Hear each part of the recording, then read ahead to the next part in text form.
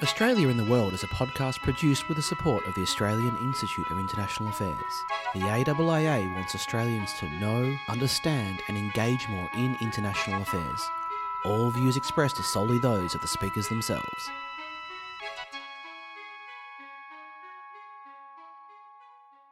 Hello listeners, welcome back to part 2 of our conversation with Richard Maude, our first repeat guest for the podcast. If you haven't listened to the first episode, please do check it out, where you'll hear a very personal story from me about being here in Beirut, Lebanon during the recent blast, as well as the first part of our conversation with Richard, which focuses pretty closely on the United States. Today, we're going to jump straight into China, and my first question is about Hong Kong, and then we'll turn to Taiwan and the issue of technology decoupling, before moving on to questions about new models of international cooperation, with a focus on what the Five Eyes grouping is doing in particular, and finish by discussing the extent to which Australian foreign policy needs to change to deal with this new era. Okay, let's return to the conversation. Okay, well, let's move on to China. I just want to ask a simple question to begin with. How surprised should we be by the promulgation of Hong Kong's new national security law? Should its passage be teaching us anything? And by us, I mean the Australian government. Should we be updating our priors regarding China? One possibility I've toyed with is that maybe it demonstrates that Beijing is more willing to accept risk in the prosecution of its political core interests than previously thought. Richard, did the law cause you to update your priors regarding what Beijing wants and what is willing to do? Well, this is my favourite of all your questions because mercifully for you, for once, and for your listeners, I can be very brief. No, I think China was always going to assert its authority in Hong Kong, and it was really just a case of how and when, and I think it regards the risk of the national security law as being relatively low, certainly compared to the challenge to its own authority and to what the party calls its ideological security and territorial integrity. Alan, I'll ask the same question of you, but maybe add to it. If there were any who were surprised inside the Australian government, would there be any concrete significance to an event like this in terms of reorienting Australian foreign policy, or is this always baked into the expectation, do you think? I agree with Richard. I don't think it changes assumptions about China's goals. The return of Hong Kong and its integration into the national system was always the objective. But it does, as you were just saying, Darren, I think alter judgments about the Xi leadership's risk tolerance and the timing in which they want to achieve things. So I think that has happened. I think you can see that, for example, in the increased sense of urgency we saw in the sort of language the PM used in his defence update recently. Well, as sad as it may be to contemplate, if we assume Hong Kong is mostly settled as an issue now, the coming storm would be Taiwan. Beijing has a clear policy on unification, so a Taiwan scenario would not be some black swan. And I was listening to a recent episode of the Little Red podcast where Stanford academic Oriana Schuyler Mastro predicted that as soon as Beijing believes it will actually succeed with an invasion, it will do one. And she put a timeline of maybe 5 to 8 years. Gady Epstein, who is the Economist's China Affairs editor, expressed similar sentiments on the episode. So I don't want to ask either of you to weigh in on that question specifically, but you mentioned the Defence Strategic Update, Alan, and the PM in that speech outlined 3 new strategic objectives that would guide defence planning. 1, shape Australia's strategic environment. 2, deter actions against Australia's interests. And 3, respond with credible military force when required. Richard, does the Taiwan question now represent the single biggest test of these new strategic objectives? No, I don't think the connection is as direct as that. I think depending on what America did in any Taiwan contingency, that could be an enormous test of the alliance. And of course, it's one that Australian defence and foreign affairs officials have been conscious of for a very long time, and which is just another reason for doing whatever we can to help ensure doesn't happen. That is, China does not try forcibly to reunify Taiwan with the mainland. And look, it would be manifestly not in Australia's interest for China to invade democratic Taiwan, and certainly some of the planned capability upgrades that have gone with the Defence Strategic Update would make the ADF better able to engage in what Defence rather euphemistically calls high-intensity conflict. But I think it's important to note that the strategic update itself is not geared around a Taiwan contingency. It's really about this much bigger and broader shift in our external landscape as China has grown more powerful and more assertive. It's about greater Australian self-reliance and having stronger deterrence capability against more direct threats to Australian interests or indeed to Australia itself. Alan, do you agree with that? Yes, I agree. We talked, I think, about Brendan Taylor's, your colleague from the ANU, his recent book on East Asia. I think Taiwan is the most dangerous of the potential regional flashpoints, but that's not the same thing as saying that it's a test of Australian strategic objectives. We'd be highly marginal to the outcome of what would be an absolutely catastrophic contest, for which reasons Richard's absolutely right. It's in all our interests to try to see that it doesn't come to that. Let's move then to maybe the biggest sort of ongoing story around China at the moment, which is technology decoupling, Huawei and 5G, TikTok, WeChat. And in looking at this, I see two dimensions to the problem. The first is just a technical one. What kind of mischievous or nefarious activity is possible using various technologies and software platforms, and what can be done to reduce vulnerabilities to such activities or minimize the damage if that occurs. And Richard, I remember in your first interview with us, you floated the role of a chief technology officer for government that could aid policymakers in understanding these technical dimensions. But there's also then just a simple political dimension, I think. On some basic level, many just don't trust Chinese companies because they don't trust the Chinese government. And the nature of China's system means that it is simply impossible to separate companies from the state. And so the more concerned one is about the Chinese government and the Chinese Communist Party, the harder one is going to be to convince that technical solutions exist. But if that's true, as economist Tyler Cowen likes to say, if you solve for the equilibrium, you may well end up eventually having very little involvement of Chinese technology companies in Western markets, which of course is sort of already the case for Western companies inside of China. And I say this knowing that the Australian government has so far refrained from banning TikTok. But over the medium term, what is the equilibrium? Is there, for example, something that Chinese companies or the Chinese government could do to credibly reassure the world regarding security concerns? Or maybe the West will just settle on a degree of comfort with the risk and judge the benefits of allowing continued participation are worth it. Or maybe, perhaps least likely, could China open itself up and enable reciprocity on this front? So there are technical questions with possibly technical solutions, but there are also just political issues that may be more intractable. And so for me, stepping back as a theorist, I look at this as a question of structure versus agency. Is digital decoupling just one inevitable manifestation of larger structural forces stemming from major power rivalry? Or do the actors in this drama, whether that's Washington or Beijing or the rest of us, have agency in stopping this trend or arresting this trend to some extent? Richard, what do you think? I think we have some agency in that even the most like-minded countries with the United States have agency in the sense that they are responsible for their own decisions about the technology that they put into, for example, their 5G networks or the apps that our kids run on our phones and so on. I think, this is one of those issues that's so complex that I like to listen more than I speak on it because there are people who know a lot more about it than I do, including you yourself, Darren.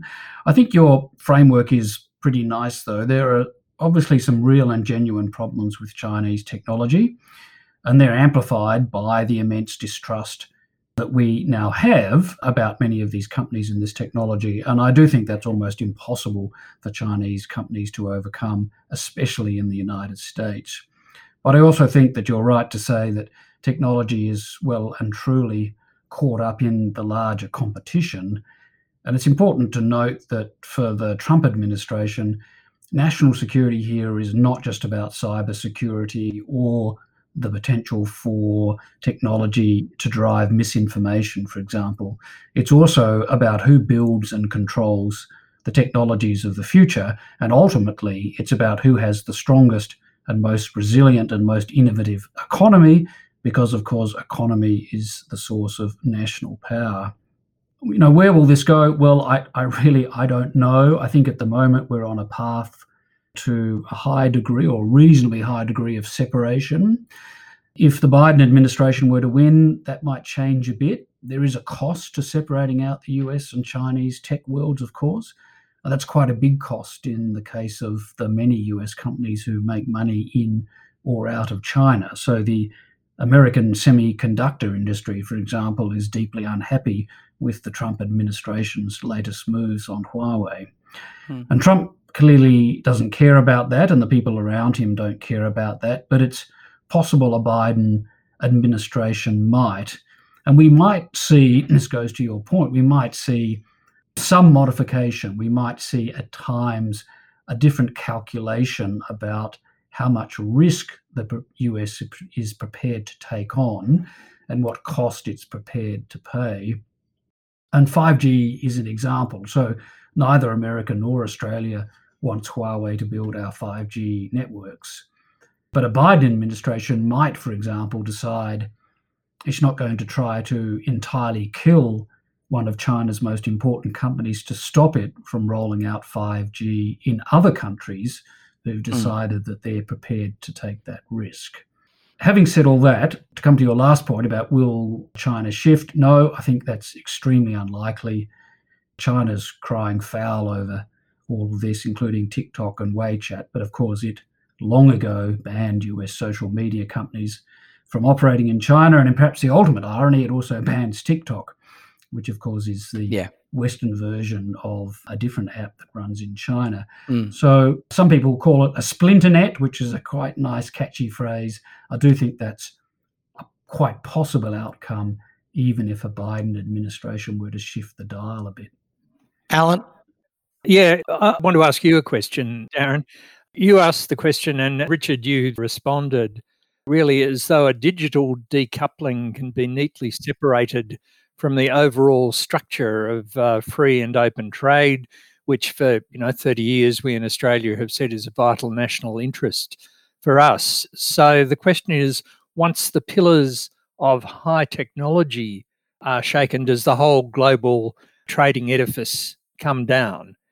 Alan, there's a good interview. Adam Tooze is a sort of economic historian. Yeah, terrific. The Sinica podcast recently, and he's written about this as well. And he makes the point that the shipping container and the microchip have done far more to promote globalization, at least, than any GATT round or WTO talk. And so, yes, politics can do major damage, but market forces will still remain a powerful force despite efforts by governments to tame them. So I think there's sort of that dimension.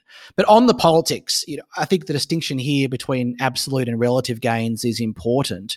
Economic exchange makes both parties better off, and international trade makes the trading countries better off, thus promoting the wealth of nations. And these are absolute gains. But then countries begin to worry about relative gains, that the other side might gain more from a transaction and be better off overall than you, which then can be a source of threat.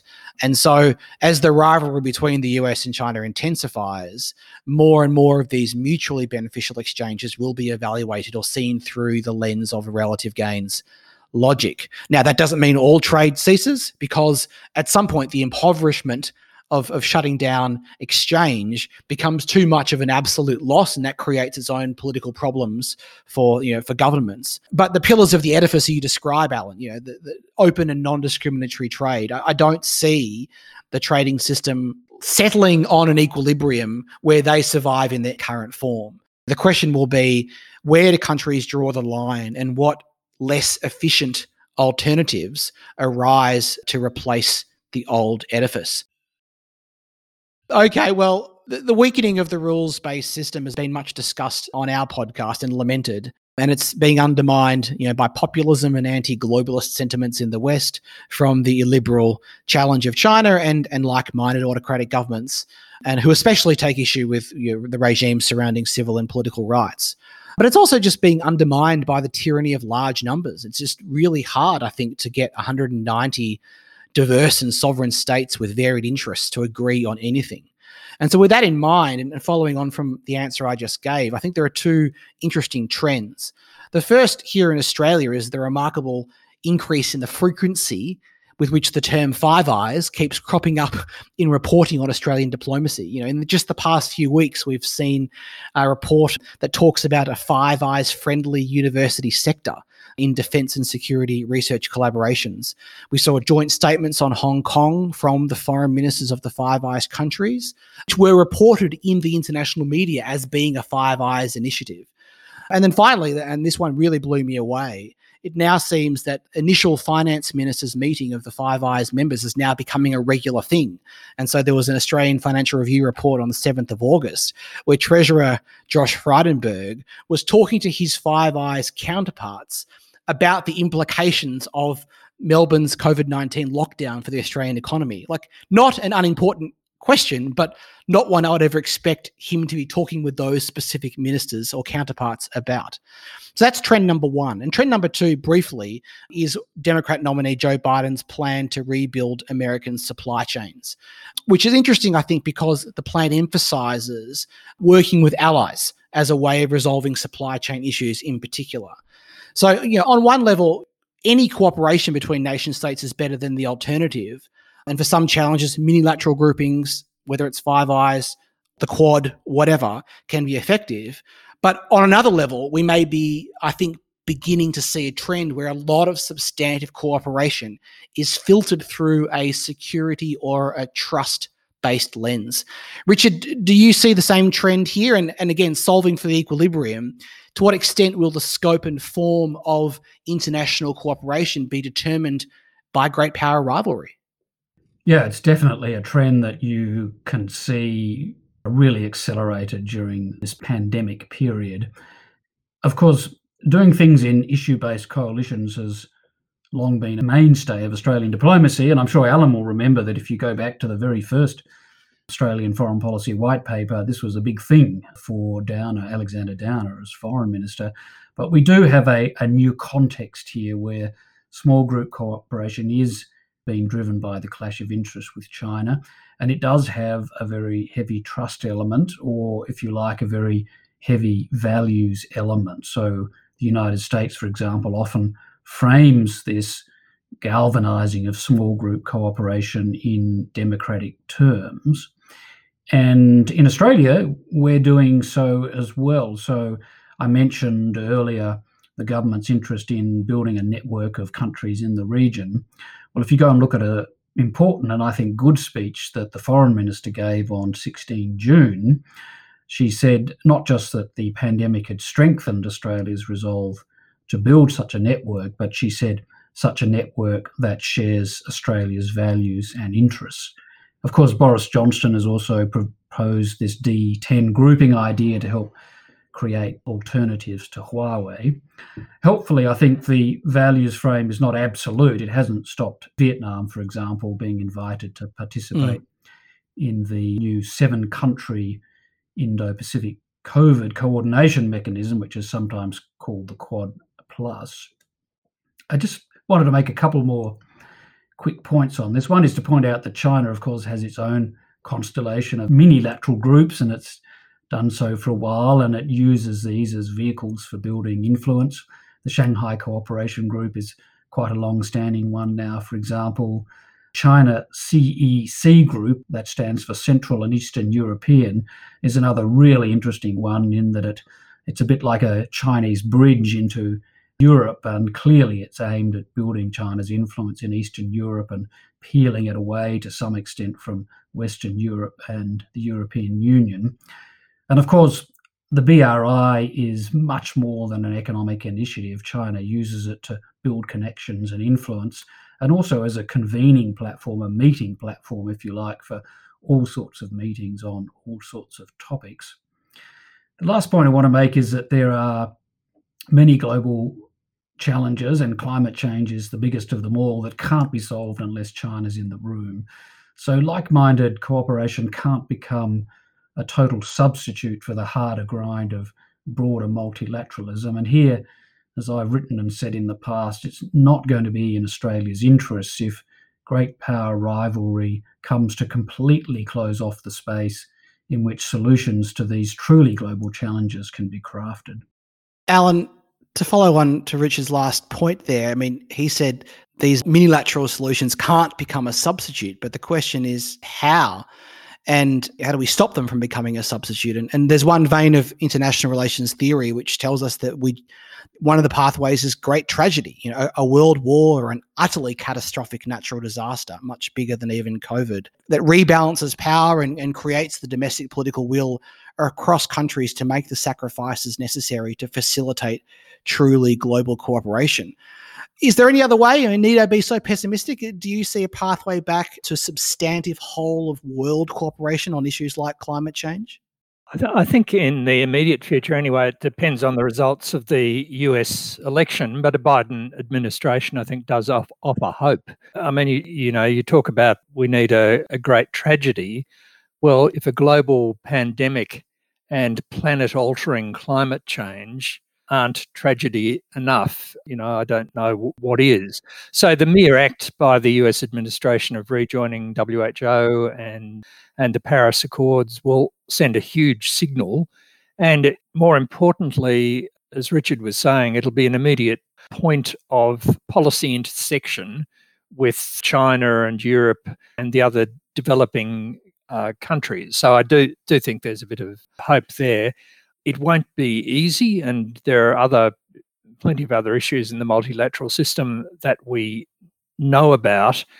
More to the point, I mean, it's not simply a matter of fixing this up, going down to Bunnings and getting some spack filler and sort of slapping the holes in the walls. One thing I think we really do badly need from academics and from think tanks is some serious thinking about what multilateralism looks like a century on from our first efforts to build a League of Nations. That's profound, deep thinking about multilateralism, and I don't think there's enough of that on the part of either the academic community or governments.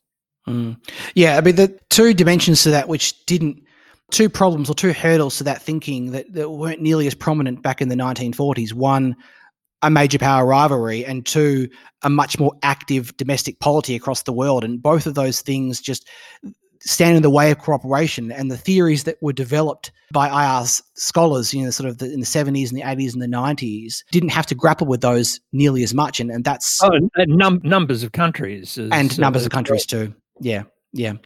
All right. Well, let's move on to the final quick section, which is on Australia. Prime Minister Morrison virtually delivered a foreign policy speech to the Aspen Security Forum a few weeks ago. And perhaps the key phrase in it was, quote, "Neither coercion nor abdication from international systems is the way forward," end quote. And you can clearly see a message there for both Xi Jinping and Donald Trump.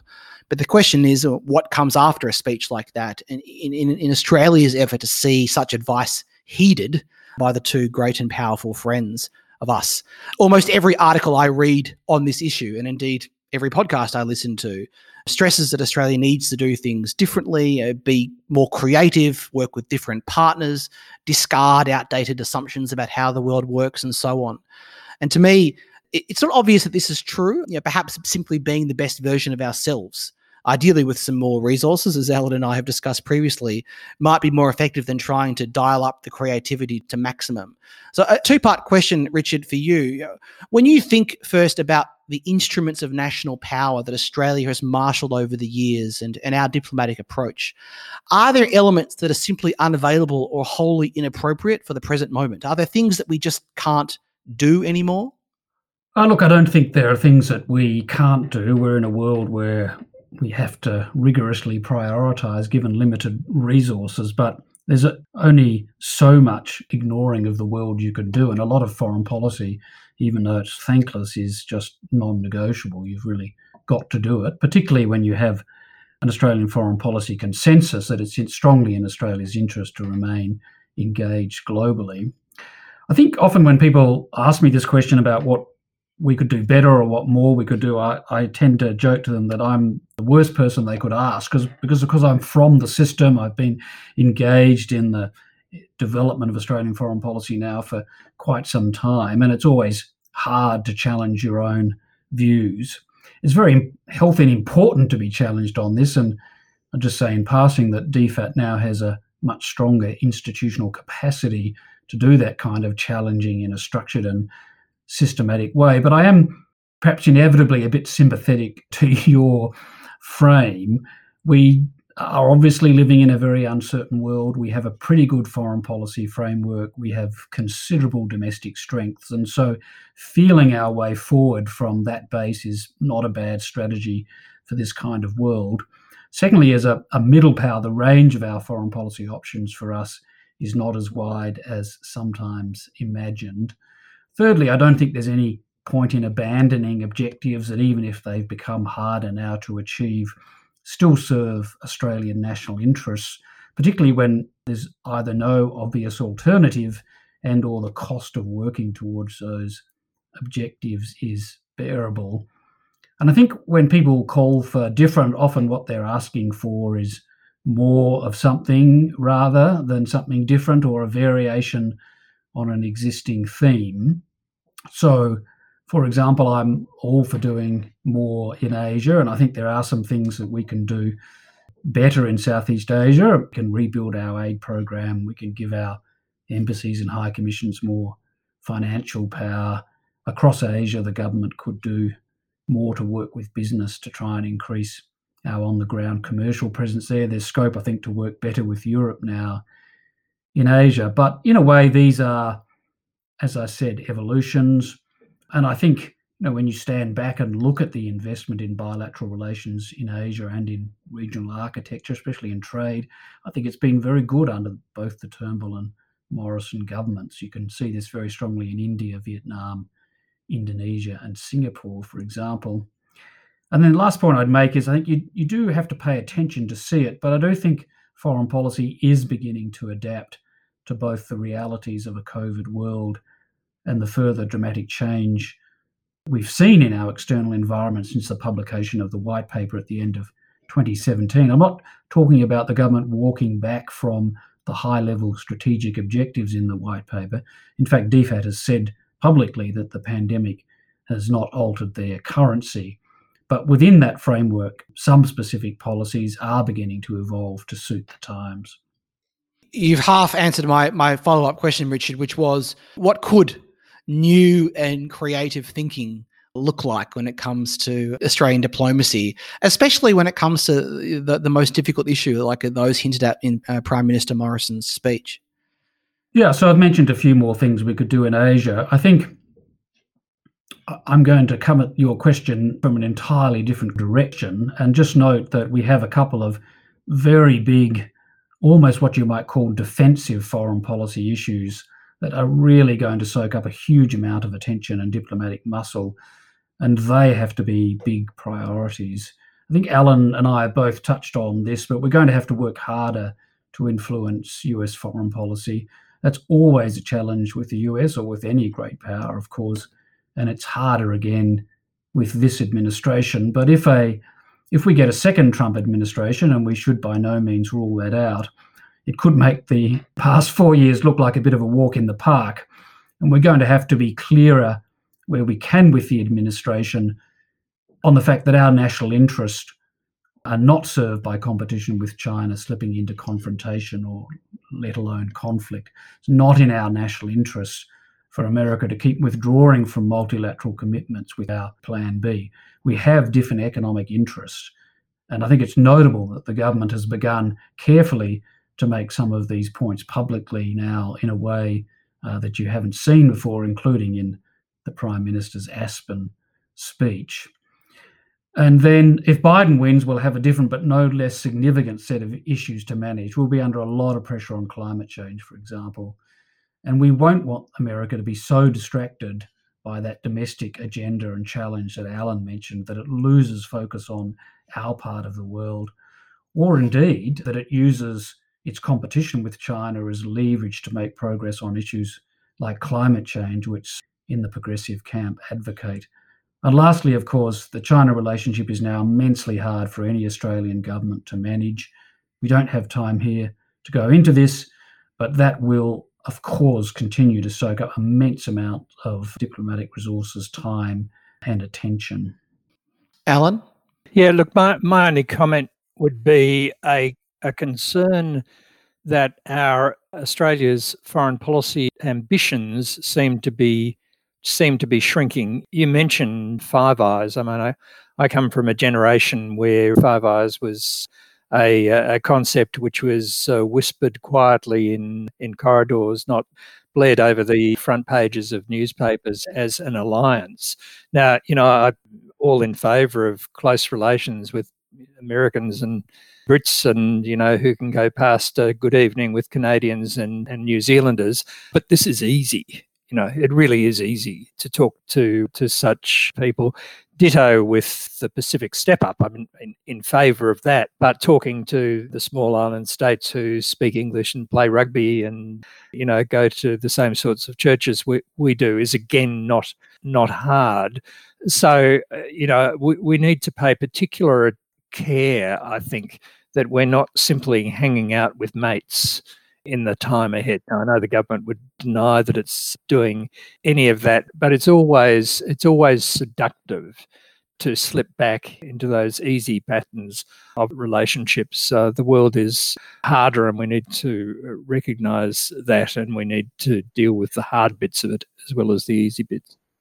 It's even more seductive in the sense there's also a domestic political logic. I mean, foreign policy is not too politicized in Australia, but front page headlines still matter. And I imagine any government is going to want to be able to say it's doing things, it's having productive discussions, rather than only have headlines about tension and conflict and a flailing relationship with China. So it seems like that sort of media public discourse angle is also orienting us towards doing things that aren't hard. I mean, you would hope the hard work is happening behind the scenes, but in terms of what's being briefed to journalists and the narrative that a government wants to project about what it's doing on a foreign policy space, you can see it easily slipping into that logic. Final question for the both of you. How much benefit would there be in the government preparing a foreign affairs strategic update? And would it be worth the effort? Richard? As long as I didn't have to do it, it would be worth it. I think we are close to a point where it would be, partly because of that point that I made, that policy is actually, within the broad strategic outlines of the white paper, the implementing arms of that, if you like, are starting to evolve and adapt. I'm trying to write something on this now, actually, not very successfully, I should have to say. But if you look across recent policy announcements and speeches, there is now, I think, enough to say. And there is potentially an argument for bringing it together into one place and to make it a pair with the Defence Strategic Update. But of course, these things are never as simple as they seem. They are very resource intensive to do. And I would just make one final point, which is, of course, both the Department of Foreign Affairs and the government, and of course the bureaucracy more generally, are under immense pressure and strain as we try to deal with the pandemic crisis both at home and abroad. Alan, do you have any last thoughts? No, not beyond what I said before, and I think Richard is right. I think the time is coming for such an update, but the time won't arrive until after the US election, when we know a bit more clearly what we're going to be doing, or what the world will be like over the next 4 years. Okay, well, on that note then, Richard, thank you very much. We've taken up a lot of your time. I imagine this will become a double episode if it stays in its entirety. So a terrific conversation, a lot for our listeners to think about, and hopefully you'll come back again at some point down the track. Well, thanks very much. For your listeners' sake, I suggest edit hard, but it's been a fascinating and rich discussion, and I look forward to listening to the final product. Well, as always, thanks to AAA intern Mitchell McIntosh for research and audio editing today, XC Chong for research support, and of course Rory Stenning for composing our theme music. Thank you, and talk to you again soon.